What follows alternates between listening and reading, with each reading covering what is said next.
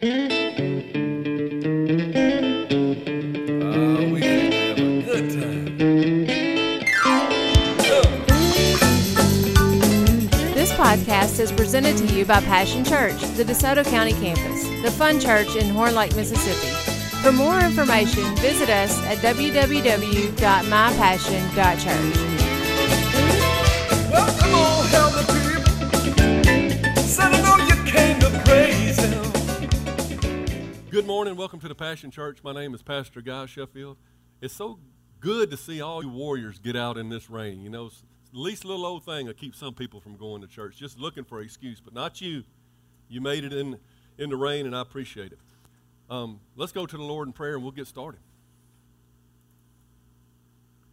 Father, you're worth more than we could give, Lord. And it's an honor to be here today, Lord. If I had to crawl on my hands and knees through Non-Connor Creek to get here, Lord, whatever. Lord Jesus, I am happy to be in your house. I'm so thankful to be your child. I'm so humbled by your love for me that you would even be mindful of my situation or where I'm at in this life, but you care.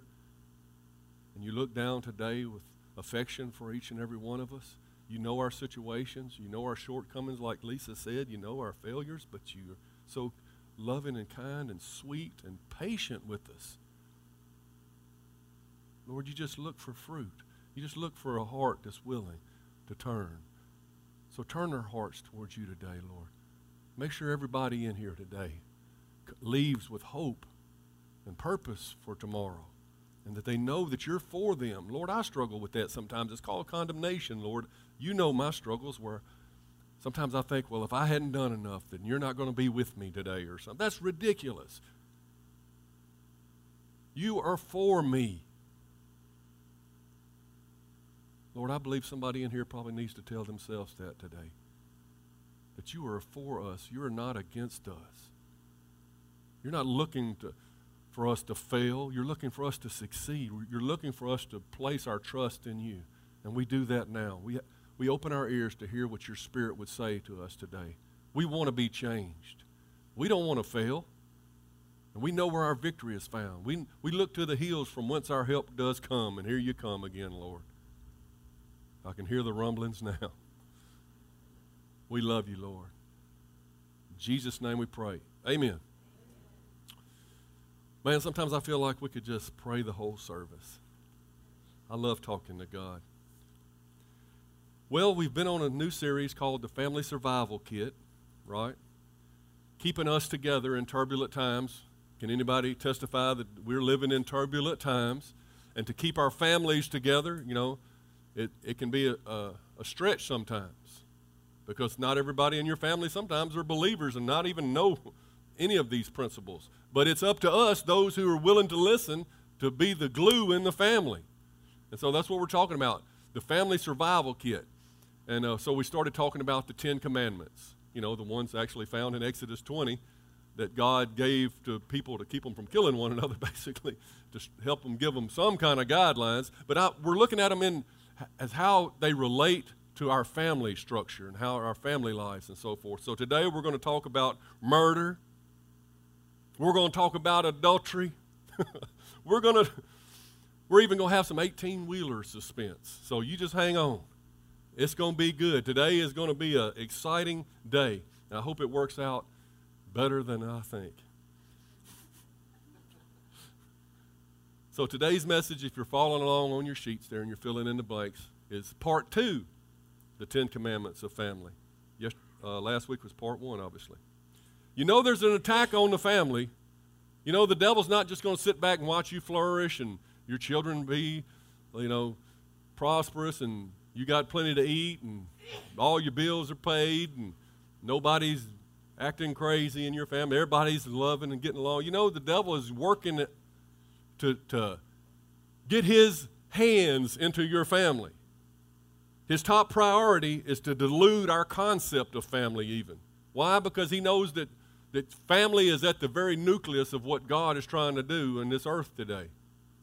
See, that's what God is trying to do. He's trying to strengthen families because he knows strong families make strong churches reach the world and save souls. And that's what he came to do, to make all things new. I told you last week a Pew Research poll in 2014 says only 46% of our children in American homes today are growing up in what we would call traditional homes with the original mother and father. That's less than half. So we're teetering on losing to the devil here in America. So we've got some things to turn around. The devil wants to make everything ungodly socially acceptable in the land today, as you can see on TV or wherever you look. Cohabitation before marriage, I'll just mention a few. That means living with somebody before you get married. If you're doing that, that's wrong. It's against what God says. Marriage, the marriage bed is undefiled, but whoremongers and such God will judge, so don't do that. No cohabitation before marriage. But the devil wants you to think that everybody's doing it, and if you're not doing it, you're stupid. He wants you to think that it's okay to have a no-fault divorce. He wants you to think being a virgin is stupid. Do you believe that? Our young women are taught today, or at least by their friends and peers, oh, if you hadn't had sex yet, something's wrong with you. If you're saving yourself for marriage, you're stupid. Did anybody have a friend in high school? And I went to a rough place, and if I made an A in school and my friends saw it, they'd make fun of me for making an A. What are you, some kind of nerd? So I'd purposely try to make a C or a D so I'd be cool to my friend. Now, how stupid is that? But that's the way the devil twists things.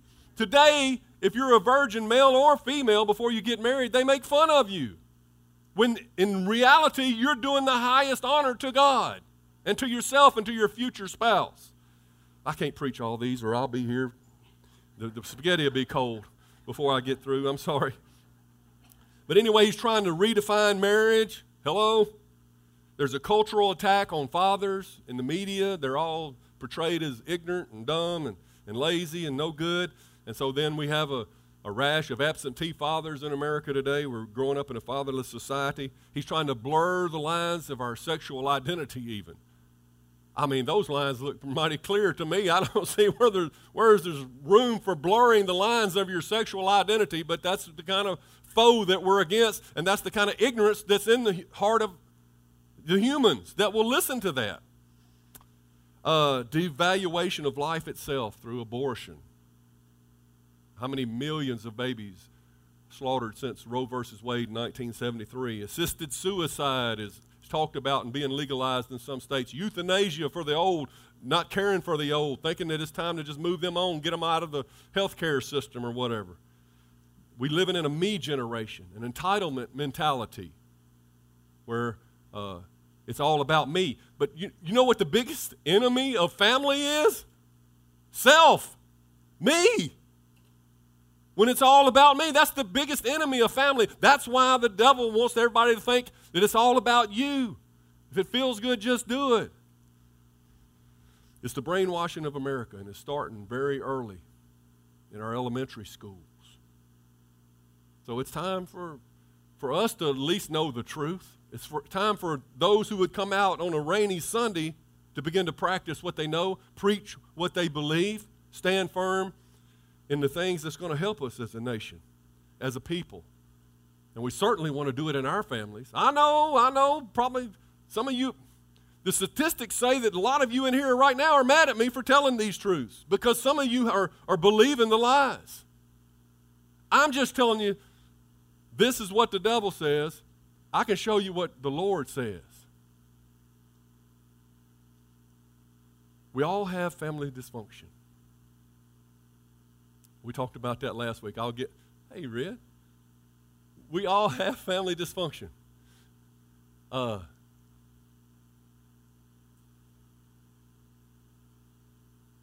Nobody in here can boast, right? We've all gone through it. We've all got wacky Uncle Joe, and not you, Joe. It's not you anymore, Joe. We've all got these problems in our family, so when we talk about these things, it's not to bring condemnation. How about let's lay it down right here today again like we did last Sunday and say we're not beating you up about the past, we're learning for the future. There's therefore now no condemnation to them that are in Christ Jesus. you can put that under the blood and ask for forgiveness, but we have to move on. We have to get wiser so we don't make the same mistakes. And if I make jokes or something, or try to make jokes, try to be funny about stuff, and even whether I am or not, it's not that I'm making light of any of these things and making light of your situation that you may be going through. I'm just trying to help us swallow our medicine, okay? So having said all that, when I was a kid, I was just like you. I had hopes and dreams. You know those kids back there. Did I mention that these tables are set up for those kids? Because we're having a spaghetti supper afterwards. I guess you've already heard. But we really love our kids. But those kids back there, they're so full of dreams and hopes. Man, they're not thinking they're going to grow up and be unsuccessful. They're not thinking they're going to grow up and be mired in sin and failure. And I was like that. When I imagined myself growing up, I thought I was going to be something.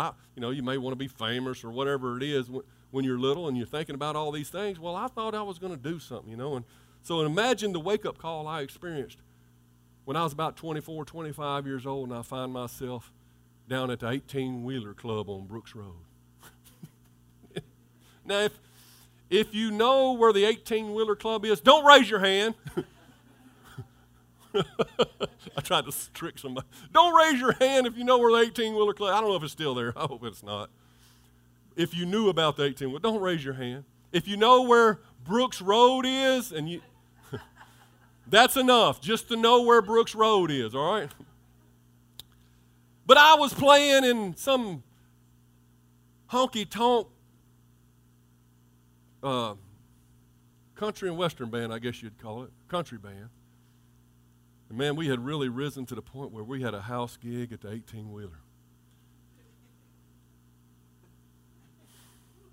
Just like I imagined when I was a kid, And so we were in there one night, and we had played our 4 sets, and it was really time to go. It was probably 2 in the morning, but they were just getting started, And we were sitting there, and I'll be honest, this is long before I knew the Lord. I was sitting there with a beer just trying to drown my sorrows and thinking, man, we've really arrived, in this dank, musty, smoky place, dark in there, And I'm sitting there minding my own business when one of the guys in our band, the smallest member of our band, was sitting over with his girlfriend at a different table. The rest of us were sitting at a table together. These 2 big old guys walked over and grabbed the littlest guy in our band by the hair and pulled him up, yanked him up like this, and started just yelling in his face, "You're not going to date my cousin," or something. I don't remember exactly what it was. I guess they thought that he was there by himself and they could intimidate him, and I don't know if they were going to whoop him or what. But all the band, of course, we jumped up and said, "Oh, wait a minute, what's going on?" And when we started walking over there, their eyes got kind of big, and one of those big guys reached back at the pool table and got a pool stick. And just as he was fixing to whip it around, I recognized what he was doing, and I grabbed that pool stick with him. And so I'm standing there with this big old guy I've never seen in my life, and we're both tuggling, is that a word? We're tuggling with this pool stick, and his buddy, meanwhile, is standing right there in my face. "You better let go or I'm going to hit you." So just like that, I'm thinking I'm just trying to drown my sorrows and get out of here. I'm finding myself in quite a pickle. I'm tuggling with this pool stick. This guy's breathing nasty breath in my face, and this guy over here's got his fist balled up fixing to whack me. What do? You'll learn later. You guys are getting it. I got to save that. I got to save that for later, But anyway, let's get on to the 10 Commandments. We've already covered last week. We're going from 10 to 1. Number 10, do not covet. Number 9, do not lie. And number 8, do not steal. Continuing on today, we get to the 7th commandment. Does anybody know what that is? Do not commit adultery. Now, there was this preacher back in the old days used to ride a mule, and he'd ride back and forth to church every Sunday and preach. And one Sunday morning he got up and his mule was missing. Well, he got mad. He said, "All right, I'm going to preach on the 10 Commandments today when I get to church. And when I get to that commandment about thou shalt not steal, I'm going to hammer them until somebody confesses to who stole my mule." Well, sure enough, he got there behind the pulpit today, and he was preaching fire coming out of his mouth. And when he got to that 7th commandment about thou shalt not commit adultery, he suddenly remembered where he left his mule.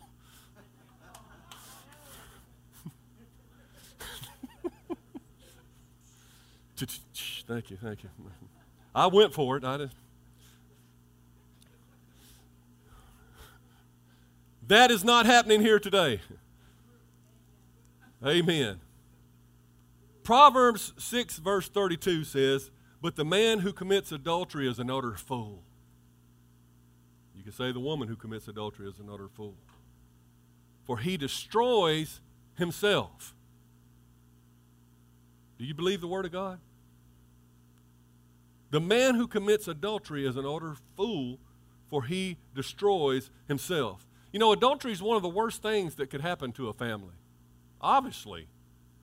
I mean, it doesn't get much worse than that. Somebody commits adultery. And it's not just on the spouse, but what about what it does to the children? To the family reputation? To where do you go from here, so forth? Are you flirting with thoughts of adultery? Because it's common to people. We talked about last week, you're always thinking that the grass is greener somewhere else, and you're working with somebody that might be pretty good looking or something, or you're at the water fountain, you're flirting. Are you flirting with thoughts? Are you flirting with somebody? Chuck Swindoll says adultery occurs in the head long before it occurs in the bed. Murder, everything proceeds from the heart of man. Things don't usually just happen by accident. Oop, I tripped, my pants fell off, and I committed adultery. No. There had to be some thought into I'm sorry. This is a rough message today. I'm just trying to be real. But ask yourself, are a few minutes worth of pleasure worth a lifetime of regret? Because that's what it'll be. You'll be an utter fool, and you'll destroy yourself for that few minutes of pleasure. I found an article on the internet by a guy named Dave Bohai. It's entitled, If I Committed Adultery. I wrote down a few of his thoughts. He said, if I committed adultery, my relationship with God would suffer. There'd be great guilt, countless hours of replaying the failure in my mind. My wife would be the one who suffers the most scars, need countless hours of counseling. He said, if I committed adultery, her pain would grieve me deeply and compound my own suffering and shame. If I committed adultery, our relationship would have a break in trust and fellowship and in intimacy. The reputation of my family would suffer obvious loss. My children would be deeply disappointed and bewildered. My friends would be disappointed and would question my integrity. Are these the kind of things that you really need in your life right now? When you've spent so long trying to build your reputation, your character, is this something worth a few moments of physical pleasure? My relationship with my wife's family would be damaged. I would suffer God's discipline. Satan, of course, would be thrilled and make sure that my shame never departed. He would just be on your shoulder like a monkey, just going in your ear all the time. My wife might divorce me. My children might not never talk to me. I don't think he put it like that, might not never. That sounds like, that's from the Sheffield Library there. My children might never speak to me again. I would bring emotional pain and reproach to the woman that I had this adulterous affair with. If she's married, her husband might divorce her.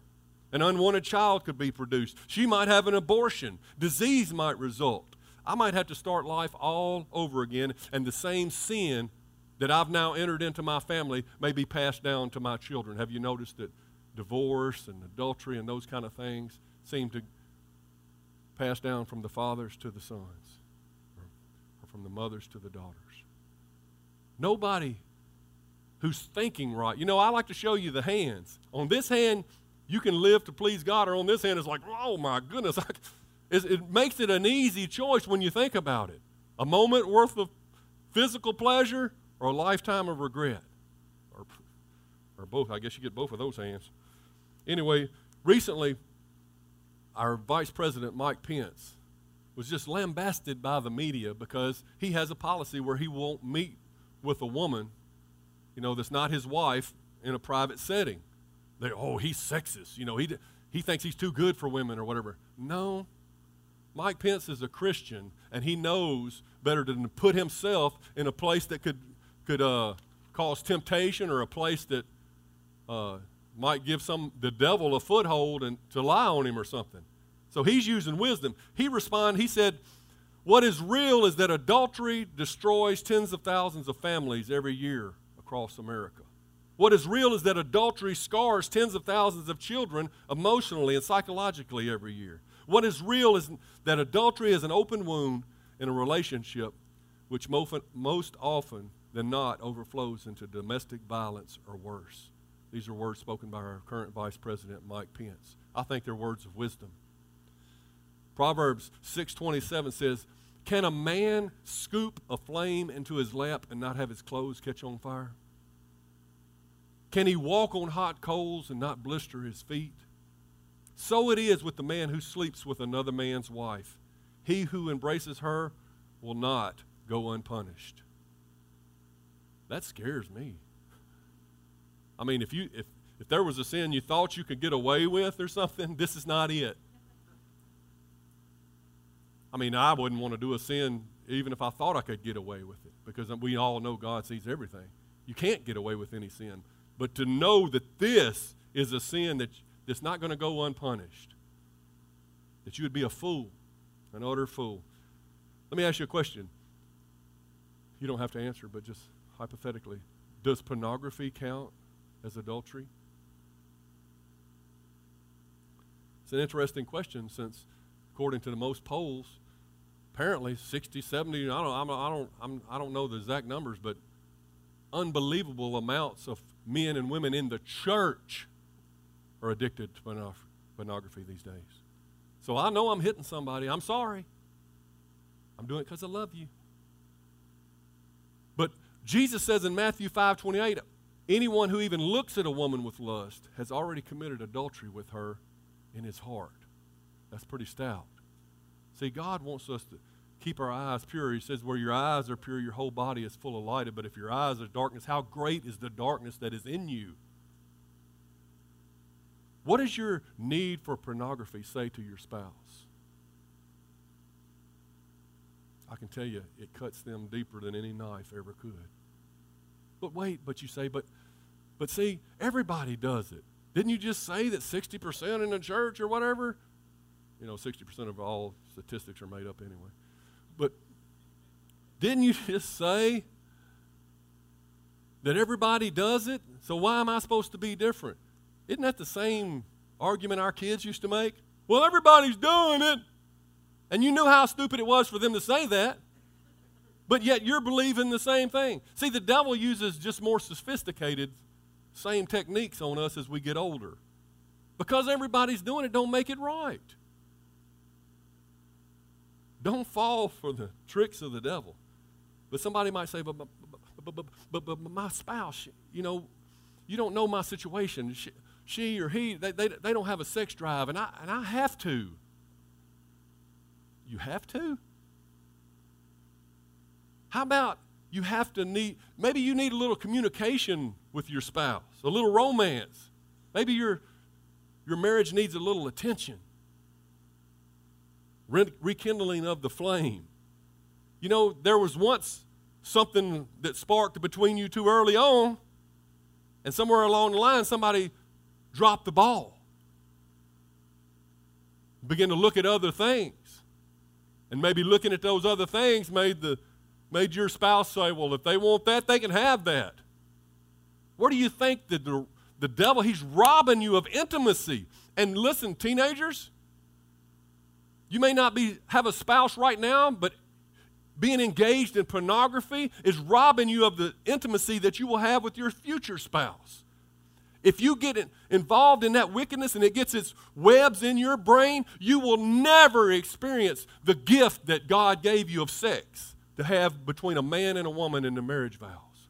It is a gift of God. It is not supposed to be twisted and turned into something ugly and people made into body parts. And And it gets uglier from there. If you've ever seen anybody, if you look at these, man, I got to get back on message.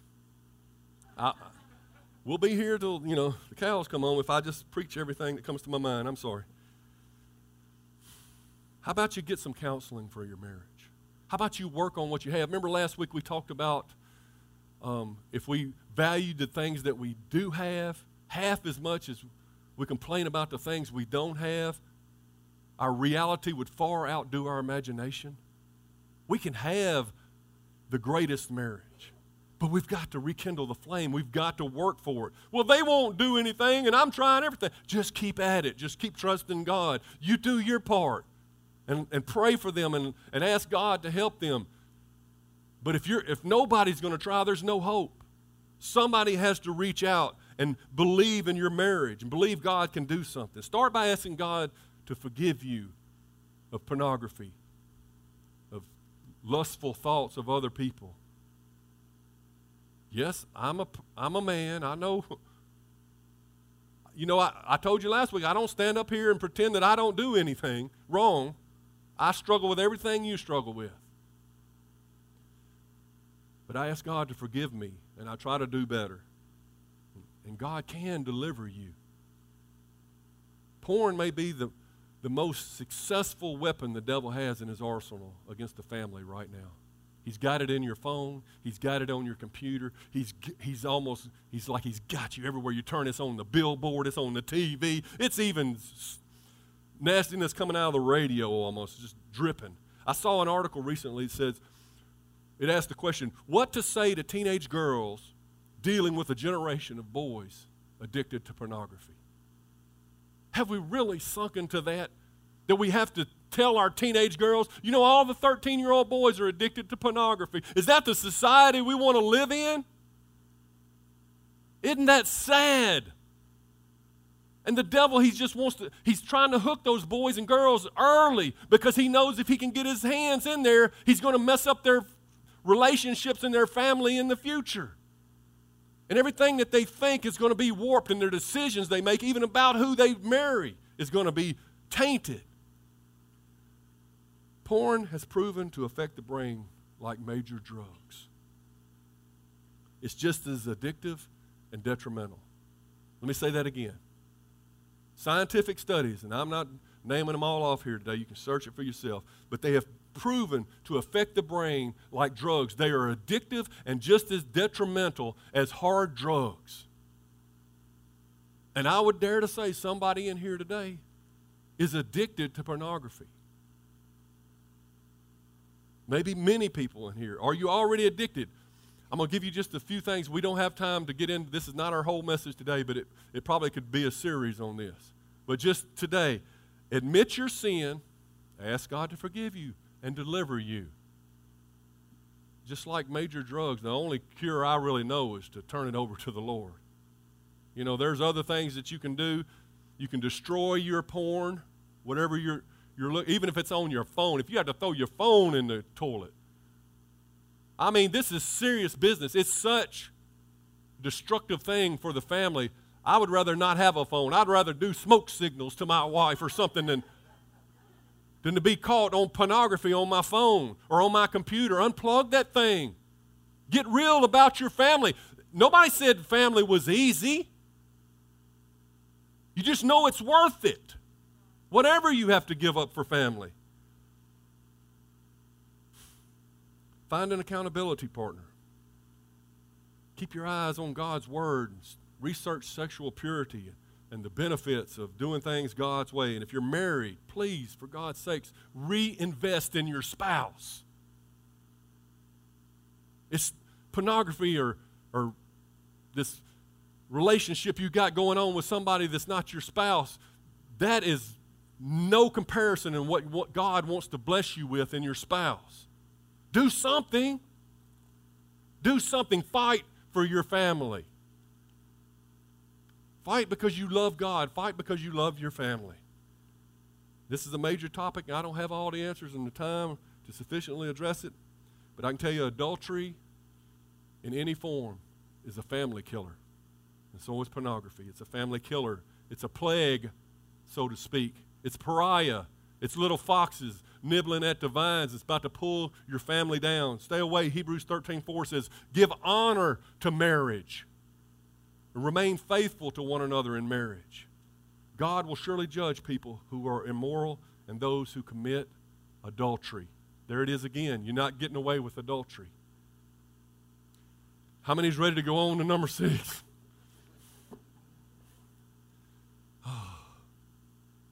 Got that one out of the way. Do not murder should be easy compared to that. Who's going to murder anybody in their family, It's funny, that's where the detectives look on the first, on any homicide I've seen on TV. I don't know how they do it in real life. The first place they look is the family. Why? Because the family, there's such raw emotion in family. It stirs up passions, and they know that's the first place you better look. We leave our conflicts in our family sometimes to fester. You know what I'm saying? There's little things that we do to irritate each other. Instead of talking them out and trying to solve our problems, we allow bitterness to grow in our lives. It's like, Cousin Clarice stole Mama's casserole dish 8 years ago. We don't go over there no more. You got twin sisters, 80 years old, and they hadn't spoke for 60 years because back in the 8th grade they were after the same boy, and she's dead to me now.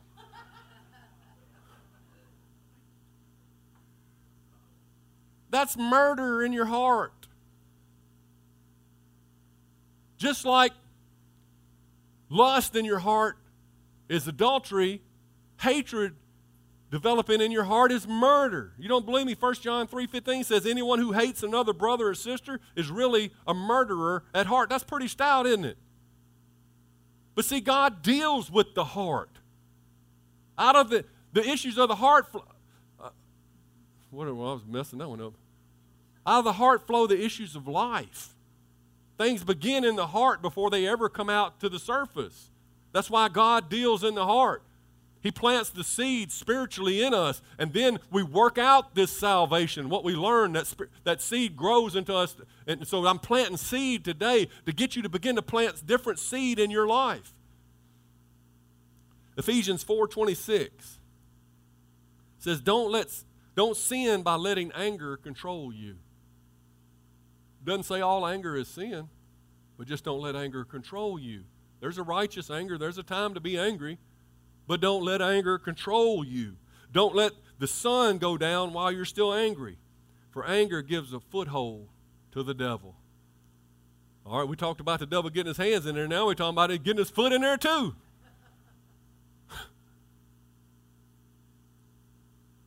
I am convinced that if there was a little more communication in the family, if you would settle things before you go off to bed mad and let it stay there, let it stay there and let it grow and let it turn in. And have you ever noticed you can start building things up in your mind? I've done it.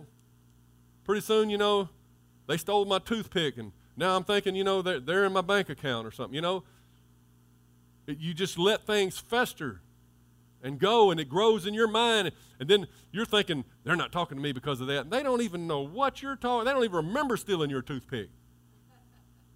You know what I'm saying? But they may be harboring something against you, and there's all this miscommunication.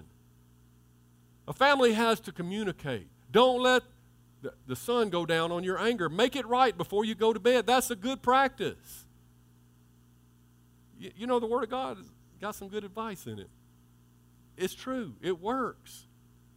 If you're fighting with your spouse, I'm going to challenge you. Be the bigger person and go tell them you're sorry. Let's work it out. Let's talk about it. Men, you don't want to talk about nothing. Oh, they'll figure it out. I told her I loved her when we got married 28 years ago. No. Talk about it. Talk about it. Men, you're knuckleheads. Talk about it. Your wife needs to talk about it. You're not going to have a healthy marriage with men if you won't talk to your wives, and vice versa. Man, y'all done got me preaching on all kind of stuff. This ain't even in my notes. Be the family peacemaker. Be the bigger person who refuses to let anger, bitterness, and hatred arise and get a foothold in your family. How many wants to be known as the bigger person? I believe that most of you in here are doing that. When I talk to you, it's like, I went to my family reunion, and our tree don't fork at all, and it's like, it's crazy over there, and I tried to keep Uncle Harry from beating, Aunt Samantha or whatever, and you were trying to play the peacemaker. Good. Keep it up. Keep it up. If they don't know God, they're not going to get it much, but at least you might keep them from killing one another. And your example might lead them to Christ one day. What does it say? The peacemakers shall inherit the earth? Well, all right. So do not murder, or don't let hatred get a foothold in your family life. Number 5, honor thy mother and father. I'm just waiting for a big amen out there somewhere. Amen, okay. Didn't say you have to obey your mother and father. It says that in another place, but it's talking to children. Because, there's a place where you leave your mother and father and cleave to your wife. And now you start in your own family. You don't necessarily have to obey your mother and father anymore. But you always are commanded to honor your mother and father. And you can do that. They could have been dead 20, 30 years ago. And you can still honor them. You can honor their memory. You don't drag out everything and like me and from the pulpit and tell all the bad stuff. On your mom and dad, you honor them by saying good things. You say, well, my parents don't deserve honor. You don't know the way they treated me. They raised me wrong. And you have all this bitterness and anger that we just talked about in your heart about your parents. Well, Jesus didn't give us a loophole about that. He said, honor them anyway. If nothing else, they brought you into this world. And as we grow older and wiser, we begin to have children of our own, I think most of us will settle down and begin to realize that they weren't as bad as we had made them out to be when we were teenagers. Back when we knew everything, when we were never wrong, Most parents are doing the best that they can, or did the best that they can with what they knew to do. And that's why we're here today, right? Some of you probably saying, he's really hit me hard because I've been a bad parent and my parents don't talk to me and all this. Like I said, put it in the past. Old things are passed away. Behold, all things have become new. Do your best from today forward. That's what we're trying to learn. Try to be better parents ourselves and try to honor our parents. That you may live long on the earth. How many wants to live long? All right.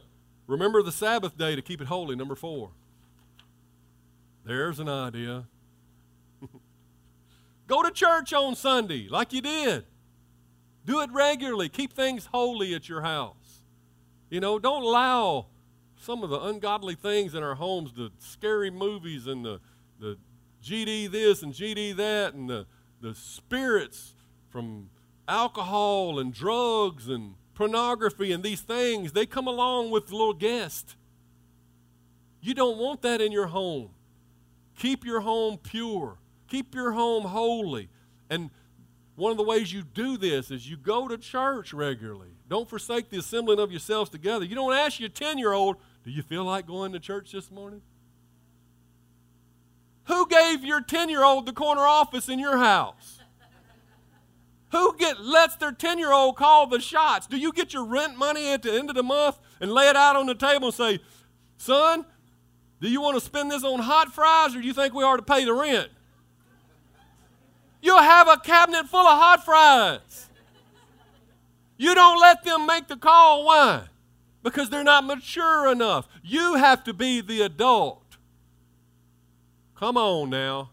I think if you're letting your children decide whether you go into church or not, it's because you're hoping they say no and you'll have an excuse not to go yourself. Man, that's a hard pastor up there, that guy, huh? I'm not coming back here. But what you place importance on, they'll place importance on. You're training them. And what are we training them?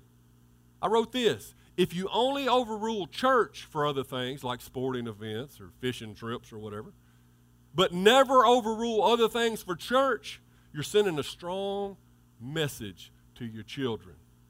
And the message is, we can take or leave church. It's not that important. How does that jive with God being first in your family? As for me and my house, we'll serve the Lord. But we may not go to church, you know. I've got the sniffles. Well, guess what? This is a hospital, and I know a great physician. This is the place you need to come with sniffles. Now, I'm not saying you come in here with the flu or something and get everybody sick. Use common sense. But I mean, you know, somebody's got a little puffiness under their eye from allergy or something. I can't go to church today.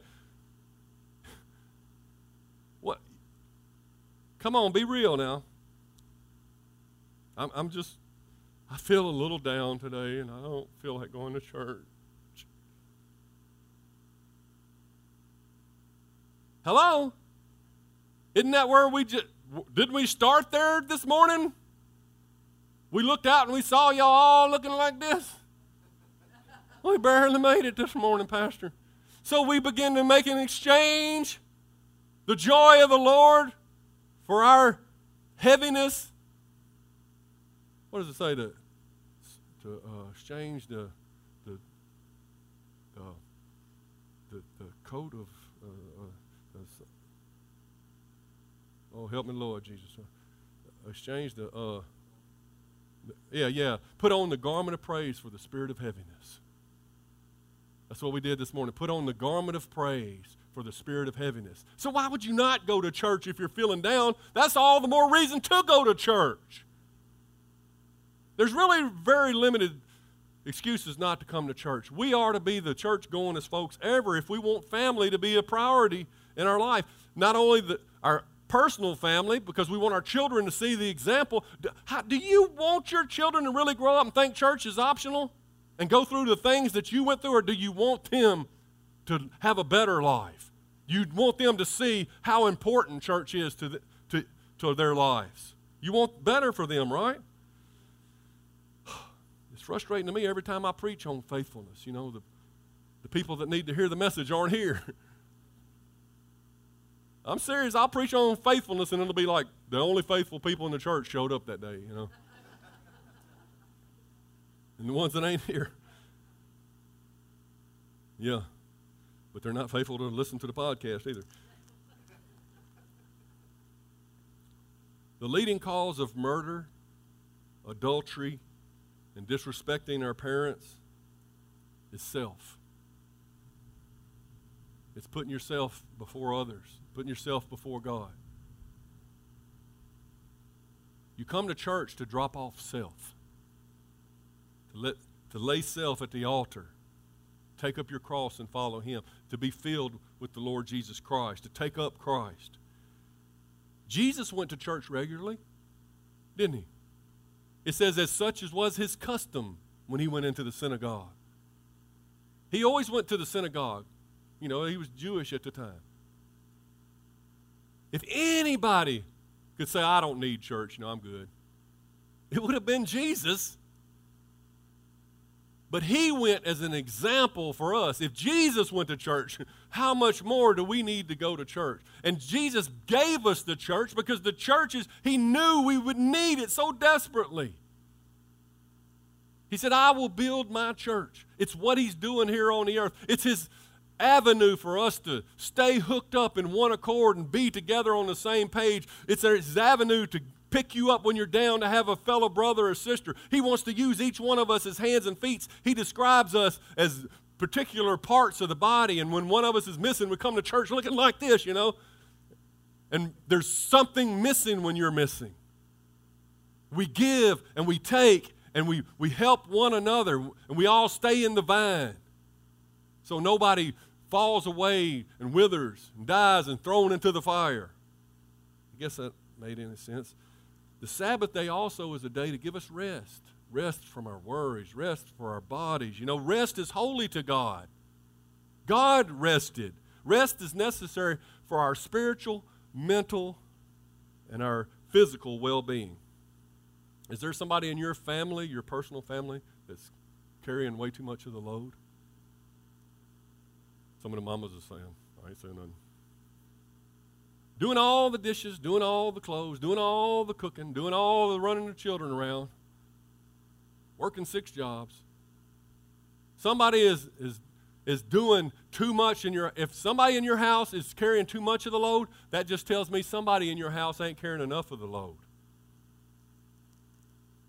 Shame.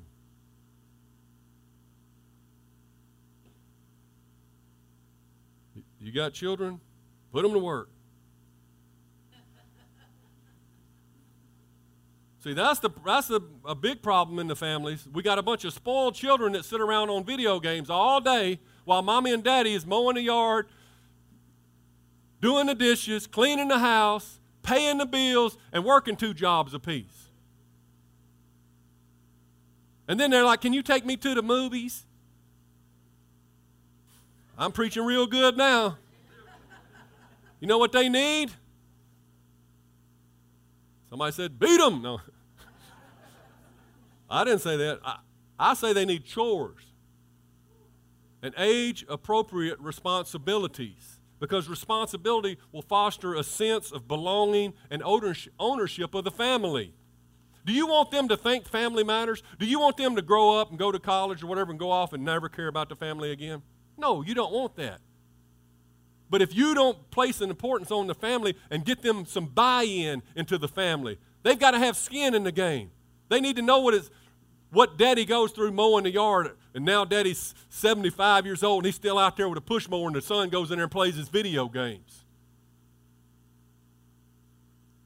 If you don't want that to happen, you need to teach your children now. I know it's easier for you to do than to tell them knuckleheads 20 times not to run over this or that. Boy, do I have to tell you how to take out the garbage again? You know. You did what with it? You know. They're playing you. They ain't that stupid. When I was little, I asked my mama. She asked me to make some macaroni and cheese one time. I poured the whole box into a bowl of boiling water and stirred it up. I'm talking about the cheese and all. Stirred it up like it was a stew. I knew what I was doing, but I didn't have to cook no more. Once Mama saw that.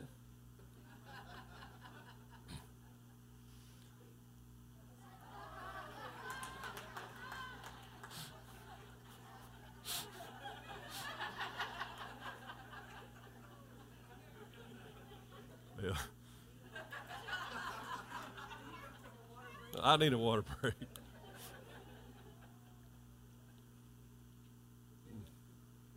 Okay, so a quick recap and we'll close. I mean it. I'm through with this. Do not commit adultery. Do not murder. Do not honor your mother and father. Do honor your mother and father. Remember the Sabbath day to keep it holy. Adultery is what in the heart? Lust. It starts in the heart with lust. Murder is hatred in your heart. Honor your mother and father. If you don't, it's a rebellious spirit in your heart. Remember the Sabbath day to keep it holy. If you don't, you're probably backslidden. You're not in the relationship with Jesus that you need to be in. So there I was in the 18-wheeler. There I was. It's hard to admit this, but this was before I was married. In a state of lust. In the 18-wheeler. I mean, they cut those lights way down low for a reason at the 18-wheeler. This is not who I dreamed I would be as a kid. I had hatred in my heart. I had hatred for life pretty much. Even then at 25, I was just didn't understand why all this is like this. If this is all there is, if I try my best and this is the best I can do down at the 18-wheeler, I was rebellious, didn't do the things I should have done, and hadn't been to church since I went to Catholic church when I was like 11 or 12. Certainly, if not completely lost, backslidden to the max. So I had lust, I had hate, I had rebellion, I had backslidden, and now I'm in a pickle holding on to this cue stick with this guy breathing on me. And this other guy about to punch me. I didn't know what to do. I just let reaction take over. As soon as that guy was turned his head and started yelling at my buddies, I let go of the pool stick with this hand, made a fist, and said, pow! And I socked that dude, knocked him straight to the floor. And then the other guy that was holding on to the pool stick, his brain was, probably soaked in alcohol. It took him a few minutes to, what just happened? By the time he said that, I was on him and knocking him all the way across the bar till I finally knocked him down. He was like a big old lumberjack. By the time, it was like a tree falling. It took him 20 minutes to hit the ground. But then I'd done built myself up. I was so jacked up by that point, I looked back over and the other guy was getting back up. So I run across 18-wheeler, stepped on a table, and come off with a flying, whatever you call it, and hit him again. And had him down on the ground, and he's yelling for mercy. And then I came to myself. I said, what am I doing? And so I got up and let him up. I'm like, this is getting worse. Well, they both get up, and they're trying to save face because the whole bar is messed up now, and everybody, of course, is yelling and hollering and gathering around. Well, these two guys start acting like the Moondogs or something. I don't know, WWE or Monday Night Wrestling, baby, and they rip off their shirts, and they're stomping around, and they're getting chairs and throwing them at me and stuff. And I'm just standing over there like this, dodging chairs and whatever. About this time, I'm ready to go. I've had enough of this. You ever find yourself in a situation you wish you wouldn't have got in? And so I'm sitting there, but I know if I show a sign of weakness, then they'll attack. So I'm still standing there like, y'all don't want no more of this, But they're trying to just save face, and so they're slowly backing out of the place. We're going to get you, Jack. I ain't lying. They sound like the Moondogs, Jerry Lawler, Bill Dundee or somebody. They done took their shirts off, and we're coming back. We're going to get you, And so they finally leave, and I was like, whoo, I'm getting my guitar. I'm getting out of the 18-wheeler. And so I'm packing up my guitar. The owner, he wants to talk about it. He wants the band to sit down and discuss what just happened. And I try to calm down, and I sat down at the table, and he's trying to say, well, we can't have this. And I thought to myself, I said, you know what? I'm through with this. I said, I'm not going to sit here and wait for them to come back with the gun. I'm out of here. I'm sorry. I got my guitar and left. I went home. I felt bad for like 3 days. I don't like that fighting stuff. I don't like drama in my life. I realized that this was not where I wanted to be. But you know what the sad part about it is? You can realize that you're not where you want to be and stay there. Some of you are not where you want to be, but you're still staying there. You're not taking the steps to get out of it. It was probably another 6 or 7 years before I finally gave my heart to Jesus and come out of the nightclubs and started playing on the altar of God. My daughter was 2 years old before I got saved. I was leading my family into this lifestyle. We started off bad. God turned it around.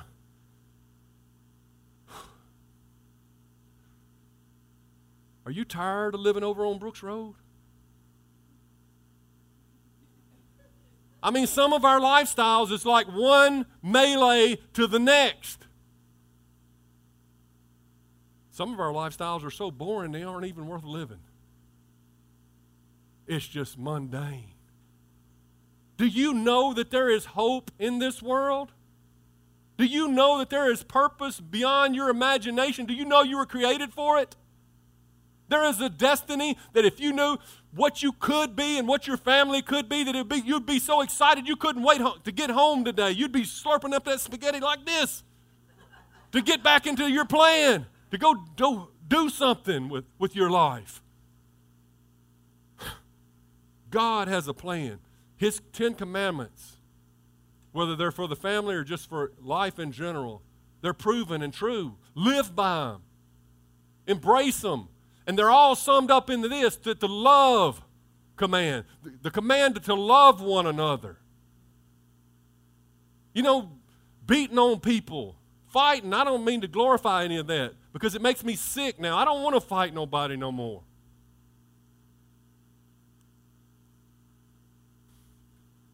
And I'm not sticking around to see if the Moondogs are coming back with their guns either. I don't want to be in that place, and I want to bring people out of those places.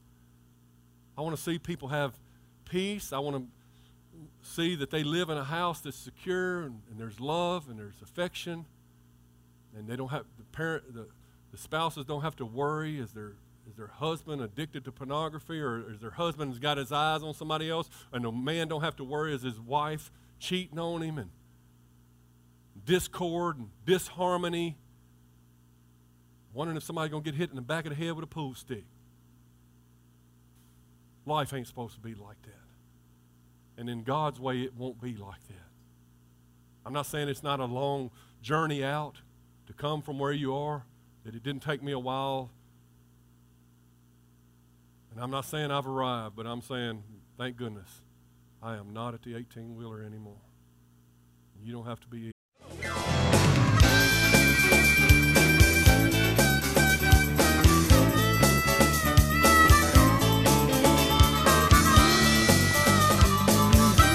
Thanks for listening to the podcast today. We hope you enjoyed it and that it inspires you to live out God's Word. For more information, visit us at www.mypassion.church.